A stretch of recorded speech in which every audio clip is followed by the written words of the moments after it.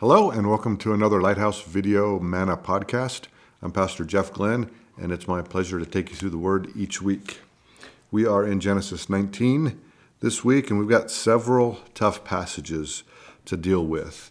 And for me, it's encouraging because Scripture handles these straightforwardly, and there's no attempt to sidestep or whitewash any of the hard reality that deals with these tough passages, in that compromise and sin, they're devastating, and they're unpalatable at best to hear described.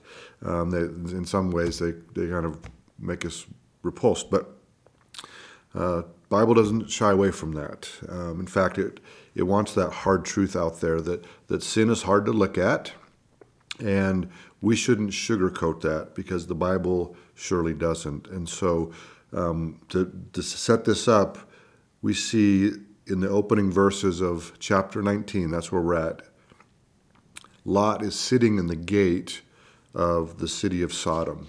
And this is part of an interesting progression for Lot, because previously we see when he was with Abraham that he looked towards Sodom, and then he pitched his tent near Sodom, and then later on we see that he's living in Sodom, and now he's become some sort of prominent man, as would suggested by the fact that he's sitting in the gate. Those who sit in the gate were known to be prominent men doing business or adjudicating matters, and so some kind of prominent man, or so it would seem, and we'll see that later. So the next thing that we see is how wicked Sodom and Gomorrah are in verses 4 and 5. And I'll read these. Now before they lay down, the men of the city, the men of Sodom, both young and old, and all the people from every quarter surrounded the house. And they called to Lot, and they said to him, "Where are the men who came to you tonight? Bring them out, that we may know them." And so this is referencing the angels that come and meet Lot, and Lot invites them into his home. And so then the men of Sodom, and this is everyone, basically, not literally everyone, but all of the representation of Sodom is there, from young and old, every quarter. All of the people surrounded the house. So this means that the sin of Sodom had permeated all of the people, and so they wanted to come and know these men. And then we see the first tough passage, and this is when Lot offers his daughters instead of the men in verse 8. It says here, "See now, I have 2 daughters who have not known a man. Please let me bring them out to you, and you may do to them as you wish. Only do nothing to these men, since the reason they have come under the shadow of my roof." And so the fact that perhaps in this culture this culture may have valued guests more than family, especially in the fact that it seems like when you took someone into your home, it was a pledge to protect their life at the expense of yours. And so, but that doesn't excuse Lot's offer here. Lot's fascination with Sodom had brought compromise into his life, and it had corrupted his way of thinking. And that compromise, as we see, would cost him dearly, as compromise always affects those closest to us. And so whether it was Lot just simply being enamored by the hip and exciting lifestyle of the big city, or maybe he thought he could get closer, maybe he thought he could get close to it without it affecting him, right? And perhaps he thought that getting closer to the people of Sodom and then accepting their lifestyle, perhaps in the name of tolerance, that maybe he could influence them in some way. However, when that time came for him to influence them, they mocked him as an outsider with no real influence. And we see that in verse 9, where they say in a mocking tone, "Stand back. This one came to stay here, and he keeps acting as a judge now. Now we will deal worse with you than with them." And so really they were kind of mocking his attempts to keep them from coming into his house, and saying that he came to stay here. So like he's an outsider, but now he's trying to judge us. And so Lot's cozying up with the lifestyle of Sodom had led to compromise. And this is the point here that even the men of Sodom saw, and rather than it buying credibility for Lot, it actually ruined it, because he purchased really scorn for his tolerance. So I think the world often knows more about how we're expected to act and what we should believe than we give them credit for, right? And our compromise actually neutralizes our witness. It's certainly what happened to Lot as he grew closer and closer to that lifestyle. And while he was still seen as a righteous man, it certainly neutralized his witness. So the point is, our tolerance communicates that our beliefs aren't that strong, right? And that maybe since we're not willing to hold to them, that they're not worth it for others to either. And so now there's a definite off limits of holding our faith, right? So we're not to physically abuse or verbally berate someone in these lifestyles, but we are to hold fast to what we know to be true and what we believe in. And so we should know well the commandment to love our neighbors and to evangelize them. But we can do this more effectively if we act in accordance with what we believe and let our integrity guide us, rather than letting the pressure to just soften a little bit, maybe to gain some influence, and then after we gain influence, then we can witness. But that's an ineffective means of evangelism. So we see this impact of Lot's compromise continually, and namely here when we see the angels as they reveal their intent to destroy Sodom and Gomorrah for their wickedness. As a result of Lot's weakness, or his weak witness, his sons-in-law thought he was joking that God would destroy Sodom and Gomorrah. And we see that in verse 14. So when Lot went out and spoke to his sons-in-law, he said, "Get up out of this place, for the Lord will destroy it." But to his sons-in-law, he seemed to be joking. And so they thought this was a joke, that they didn't take seriously God's wrath. And so,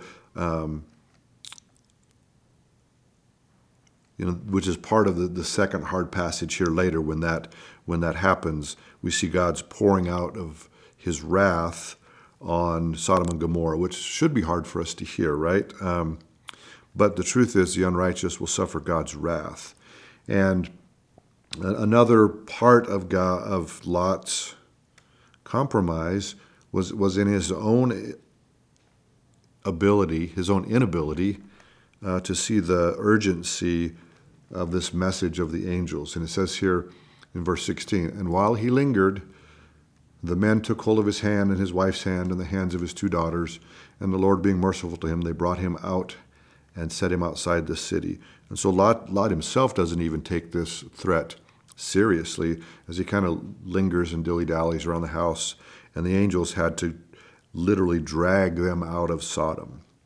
And so not going well for Lot so far, and it's not going to get much better.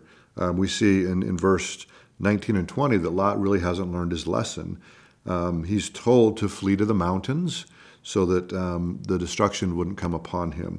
But he says here in verse 19, "Indeed now if your servant has found favor in your sight, I cannot escape to the mountains, lest some evil overtake me. See, now this city is near enough to flee to me, and it is a little one. Please let me escape there, and my soul shall live." So there's a city that's close rather than going all the way up to the mountain. So Lot still wants to remain close. And, we see that as soon as Lot and his family are safe in this new town, so that request was granted. And as soon as Lot and his family are safe in this town called Zoar, which just means a little city, then the destruction of the Lord comes. And this is really the principle of the promise that God made to Abraham, that if we see that, we remember in chapter 18, there was this reduction from 50 down to 10, and there wasn't 10 righteous in Sodom, but those who were righteous were were saved. So Lot was saved, and his family was saved to him too.